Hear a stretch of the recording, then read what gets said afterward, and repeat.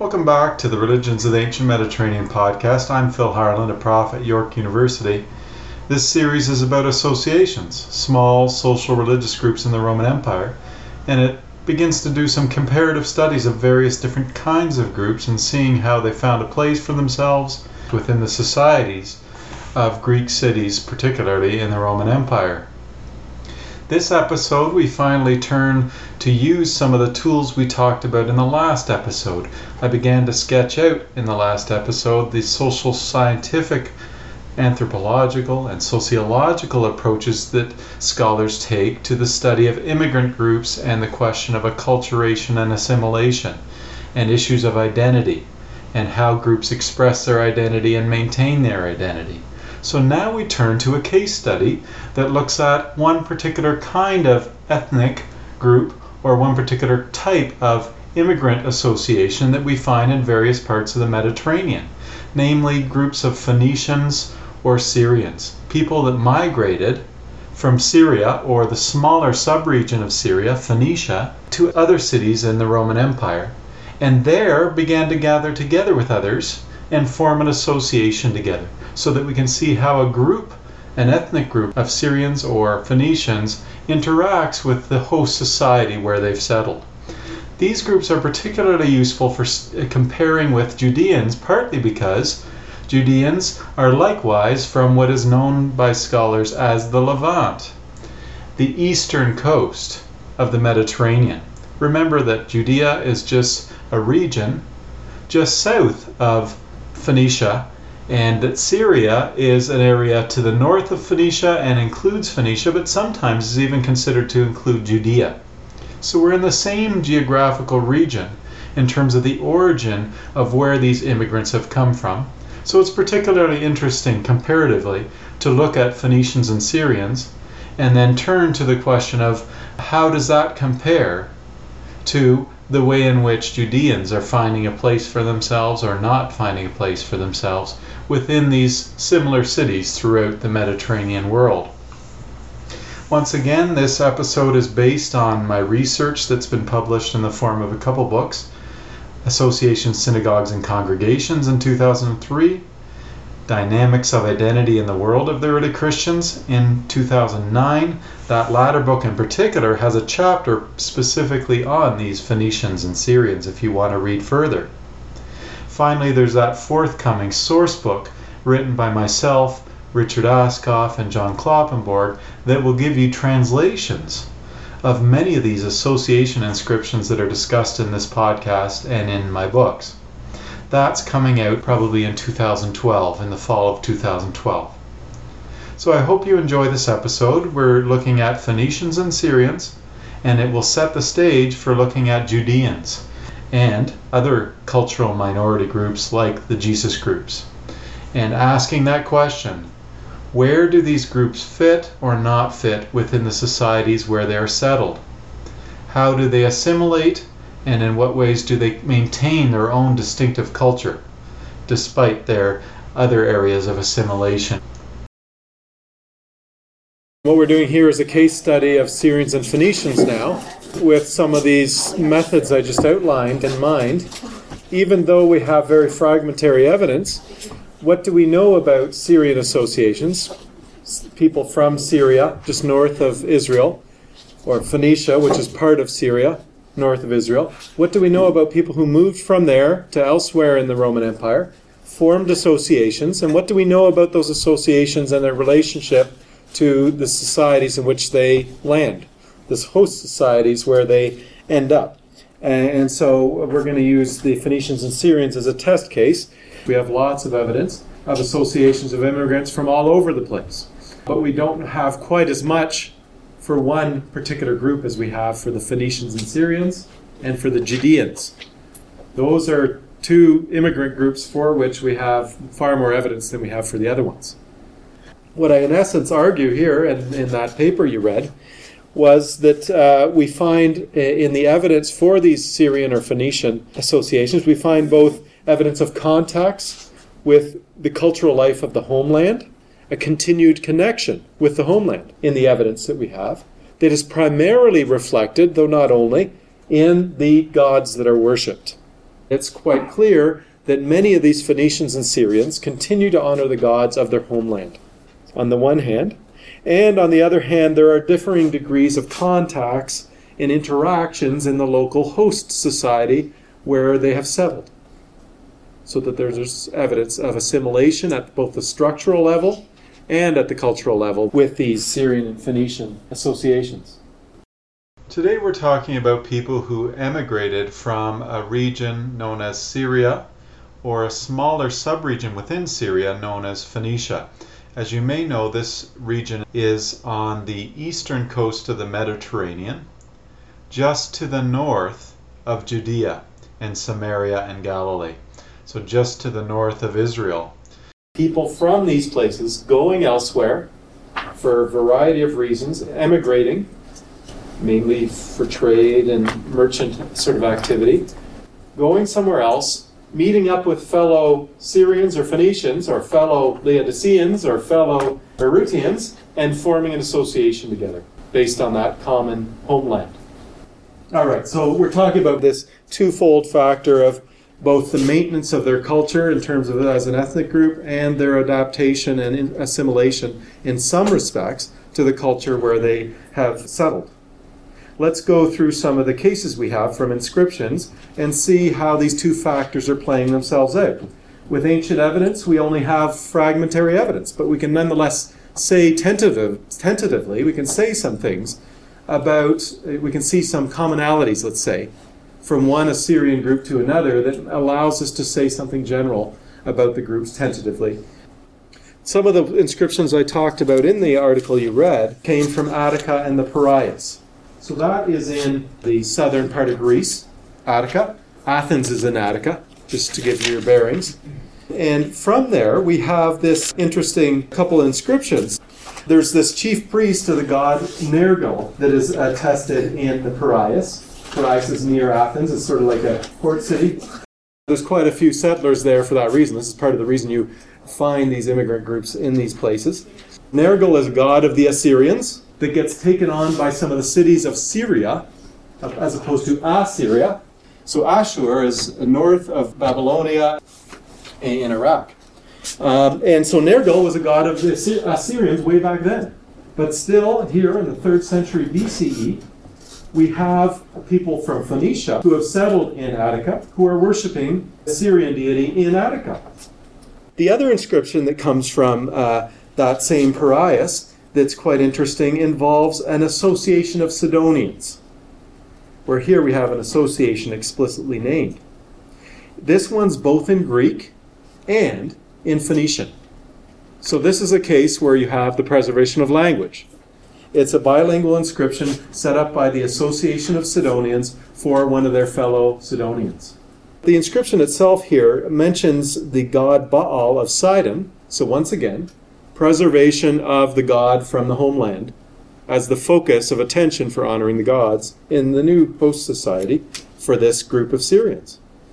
Baal is just a general term for Lord, but there are many Baals is a way of putting it. But Baal of Sidon is most likely Eshmun, the Phoenician deity Eshmun. So even in the honors that are given to this guy named Shammah Baal, the guy's name is named after the god that he honors, are Greek-style honors. So Greek style, the conventions of Greek honorary conventions that we're familiar with, are here being adopted by Syrian immigrants, Phoenician immigrants, to Piraeus. So these little indications of both involvement in the local cultural conventions and continuance in the conventions and practices, cultural practices of your homeland simultaneously, right? Only little hints, but hints of both. Let's move on to some of the islands of the Aegean. And some of these ones you do have in your course pack too, some of these inscriptions. So I'll draw your attention to them. We have, once again, just to summarize, a whole lot of examples of gods from Syria and gods from Phoenicia continuing to be honored by associations of Syrians and Phoenicians in these islands of the Aegean, west of Asia Minor and east of Greece in that Aegean Sea there. So this is from the late 1st century BCE. And this one involves two different types of immigrants here. Well, this is an Idumean who has emigrated from Idumeus, slightly below Judea, down here. Oops. So this guy has emigrated to this island of Sume, and here he's being honored. But also we have mentioned this association of Syrians in the process that have been involved. Let's read this one. The association of the Samothracian Aphrodisian Barbarists, so a group that are devoted to the Samothracian gods, or they're from Samothrace. They're devoted also to Aphrodite, and we don't even know what barbarists mean. They set up this monument that we're reading right now on behalf of Euphrosynos the Idumean, resident foreigner and benefactor of the association. So this Idumean had emigrated, was already part of the social networks of benefaction on the island of Sume here, and has been a benefactor of an association. He's interacting with people from other ethnic groups in his new host society. The association praises and crowns him with a gold crown on account of his virtue and goodwill, which he continues to demonstrate to us all the time. Also, he has been crowned by us with gold crowns for the third time. They're now going to list what other groups have already done in honor of him. He's obviously been a benefactor of more than one association here on Sume Island. They've crowned him with gold crowns for the third time. He has been crowned by the Adonian, Aphrodisian Asclepiasts of Syrians with a gold crown. So these are Syrian immigrants to this island of Sume who are devoted to Adonis, some god now called Adonis, some god now called Aphrodite, and some god now called Asclepius. They're devoted to those three deities. And it mentions a district that probably honored this Idumean. So a local neighborhood in Sume honors him, it seems, with a gold crown, and by the Epibomos district with a gold crown, all on account of his extreme goodness, which he continues to demonstrate to the association.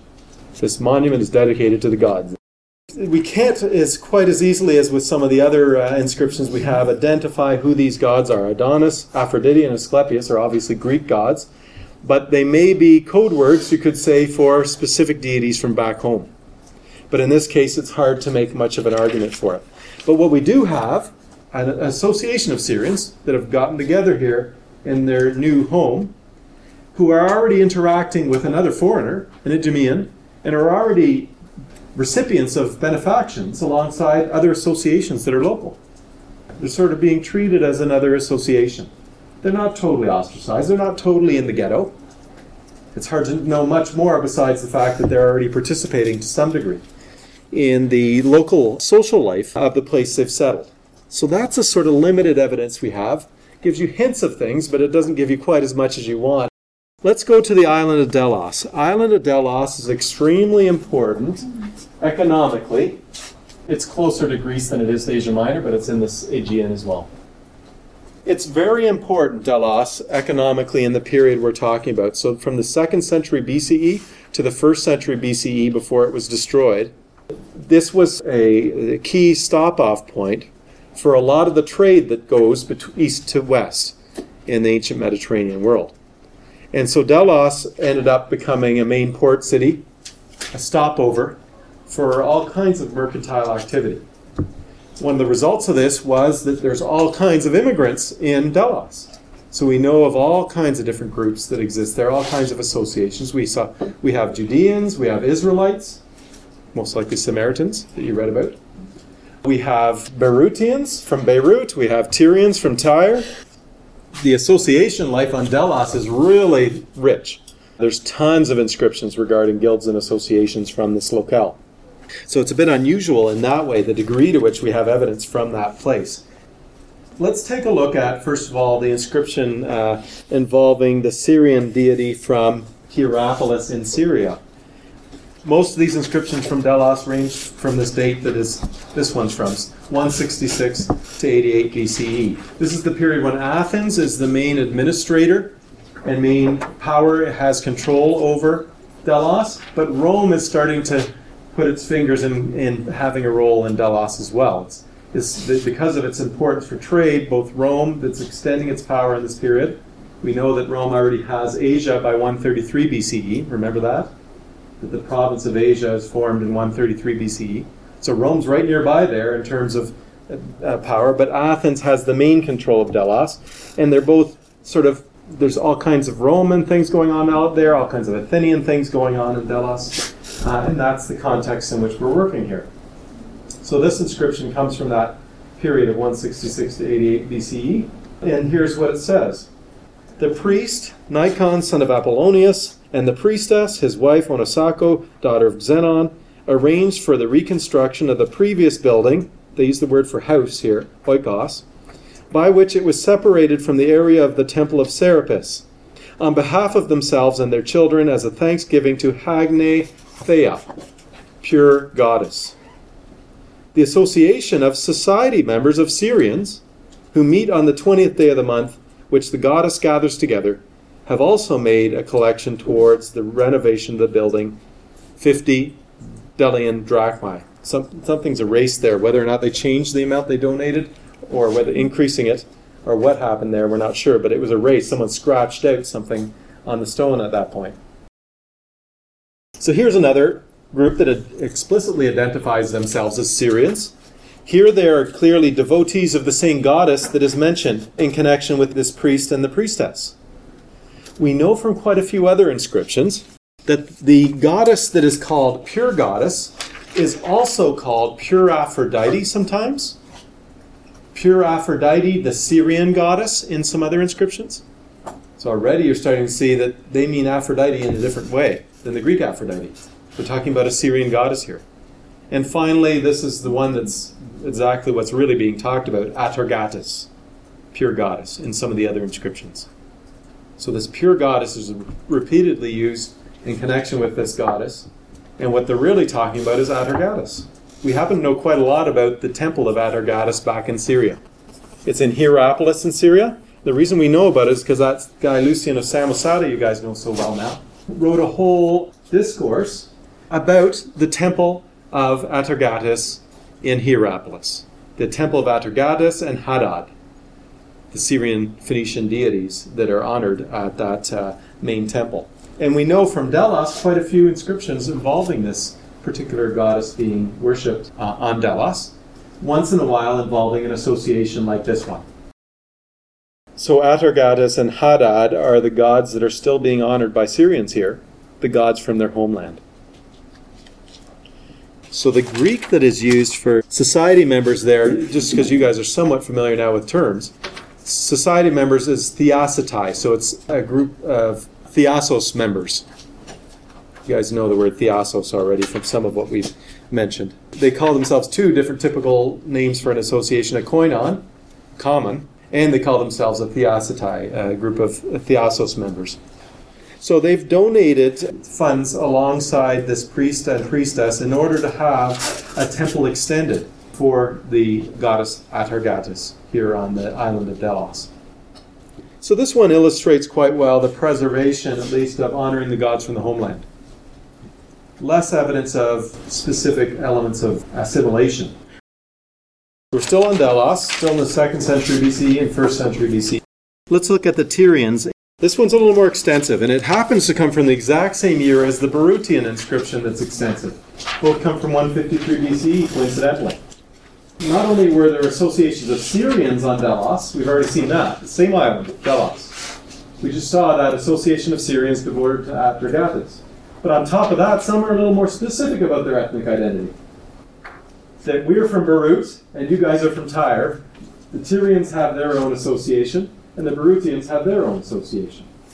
Maybe some of the members of the Berutian association also belong to the Syrians devoted to Atargatis, maybe. This one's an honorary inscription, and it's the minutes of the meeting. And they're honoring a member and a priest of their synod. The other weird thing about this inscription, this is another case where it's hard to figure out, and with the Berutian one, is that they use multiple words for an association, and it's a bit unclear what's happening, but it seems almost like they have subgroups within their association. So that sometimes they talk about the koinon, and sometimes they talk about the synod, and I tried to preserve that in the translation. It's almost like the synod is a subgroup within the koinon, within the association. I'm still not entirely clear on it. But this is minutes of a meeting. Dionysius, son of Dionysius, the leader of society, of the Chiassos, said, since Patron, son of Dorotheos, who is a member of the synod, approached the assembly and reaffirmed his existing goodwill towards the synod, and because he has fulfilled numerous needs without hesitation, and continues to speak and do what is advantageous both for the meeting, koinon, and for the synod, all the time in accordance with his own existing goodwill toward every one of the merchants and shippers who sail on the sea. It goes on, right? So they're going to honor him for what he's done. Look at this next phrase here, which tells you one of the main contributions he made, and that also says something about the god they honor. They call themselves the Heracleists, devoted to Heracles. Now, adding even more goodwill with the goodwill of the gods, he invited the meeting to dispatch an embassy to the people of the Athenians in order that it might grant to them a place in which to build a sanctuary of Heracles, the cause of the greatest good things that happened to people, and the founder of our original homeland. There's quite an explicit identification with the homeland. But this is already indicating to you that they're using a Greek term for the god they honor, and yet they're thinking of the god of their homeland. And so he was chosen to be the ambassador to get permission from Athens, because remember Athens is controlling Delos, in order to get permission to build on a particular piece of land.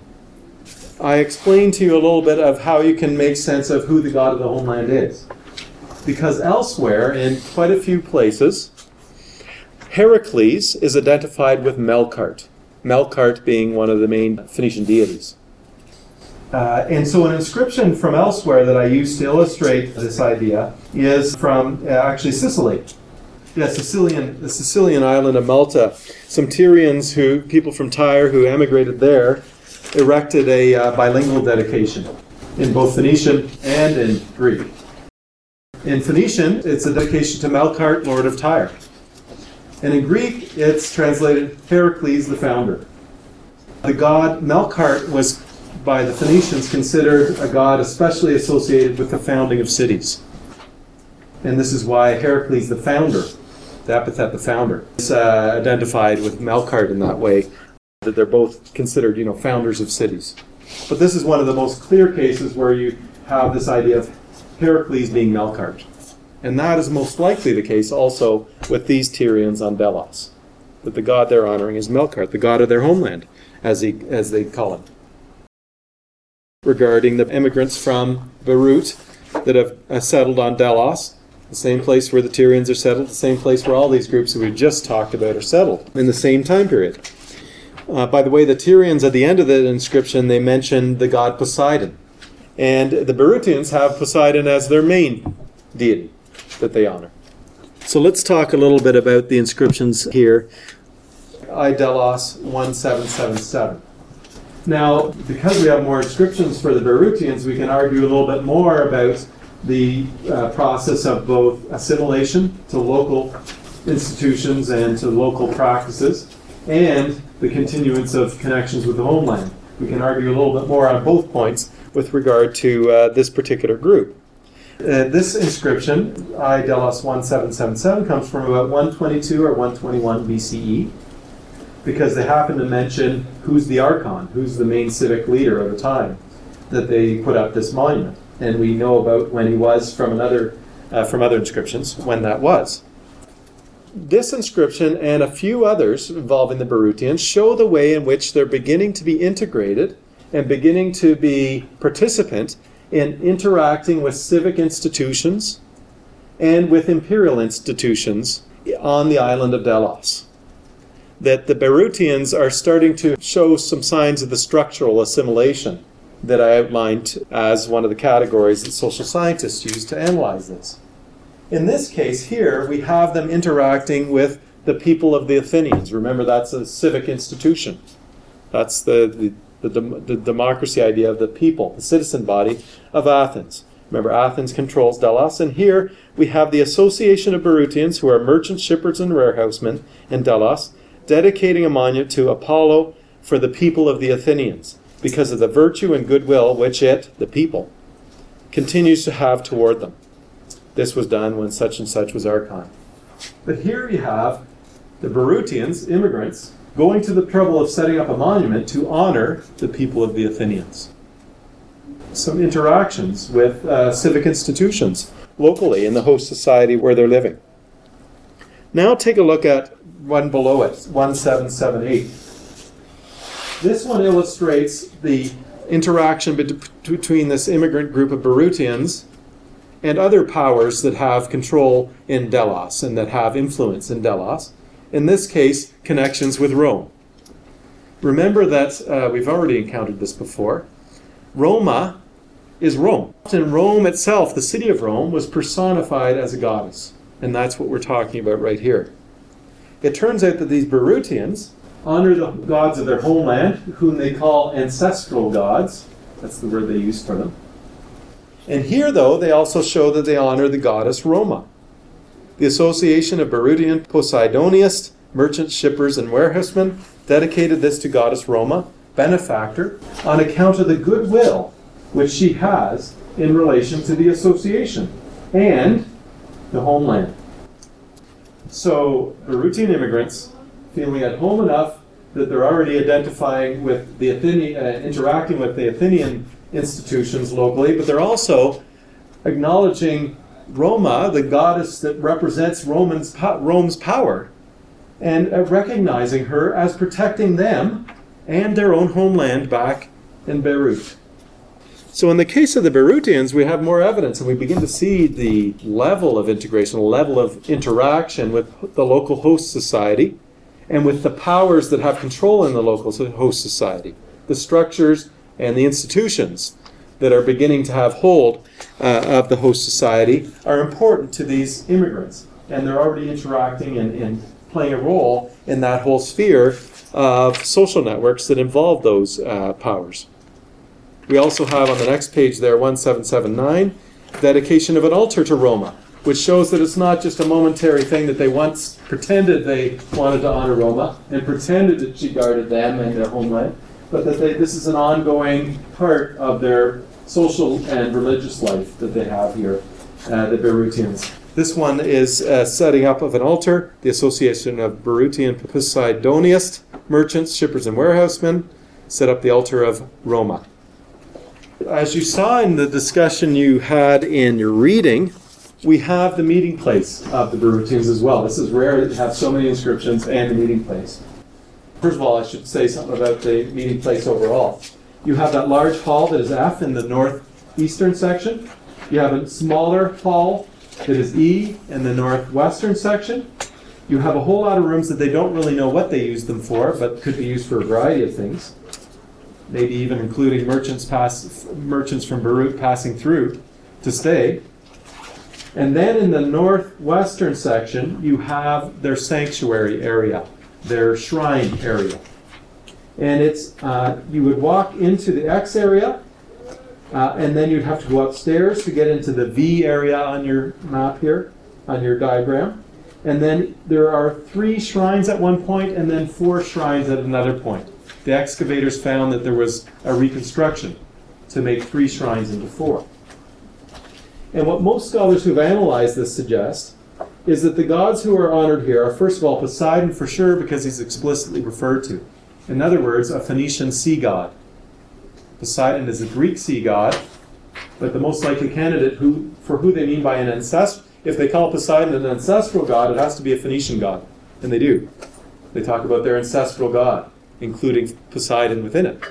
So they're talking about a Phoenician god, sea god, and that one of these little shrines was devoted to Poseidon. One of these other shrines was devoted to Roma, because this is where the statue base for one of these statues for Roma was found. The other candidates are Astarte and Melkart, most likely candidates for the other ancestral gods that this particular group honors. Because we can study Beirut itself back in the ancient world and see what gods are most prevalent there. And Melkart and Astarte are the most prevalent gods that would be most likely to be called the ancestral gods of Beirut. So Melkart we've already come across with the Tyrians, who were devoted to Heracles as Melkart. So many of the Phoenician towns share in common the same gods.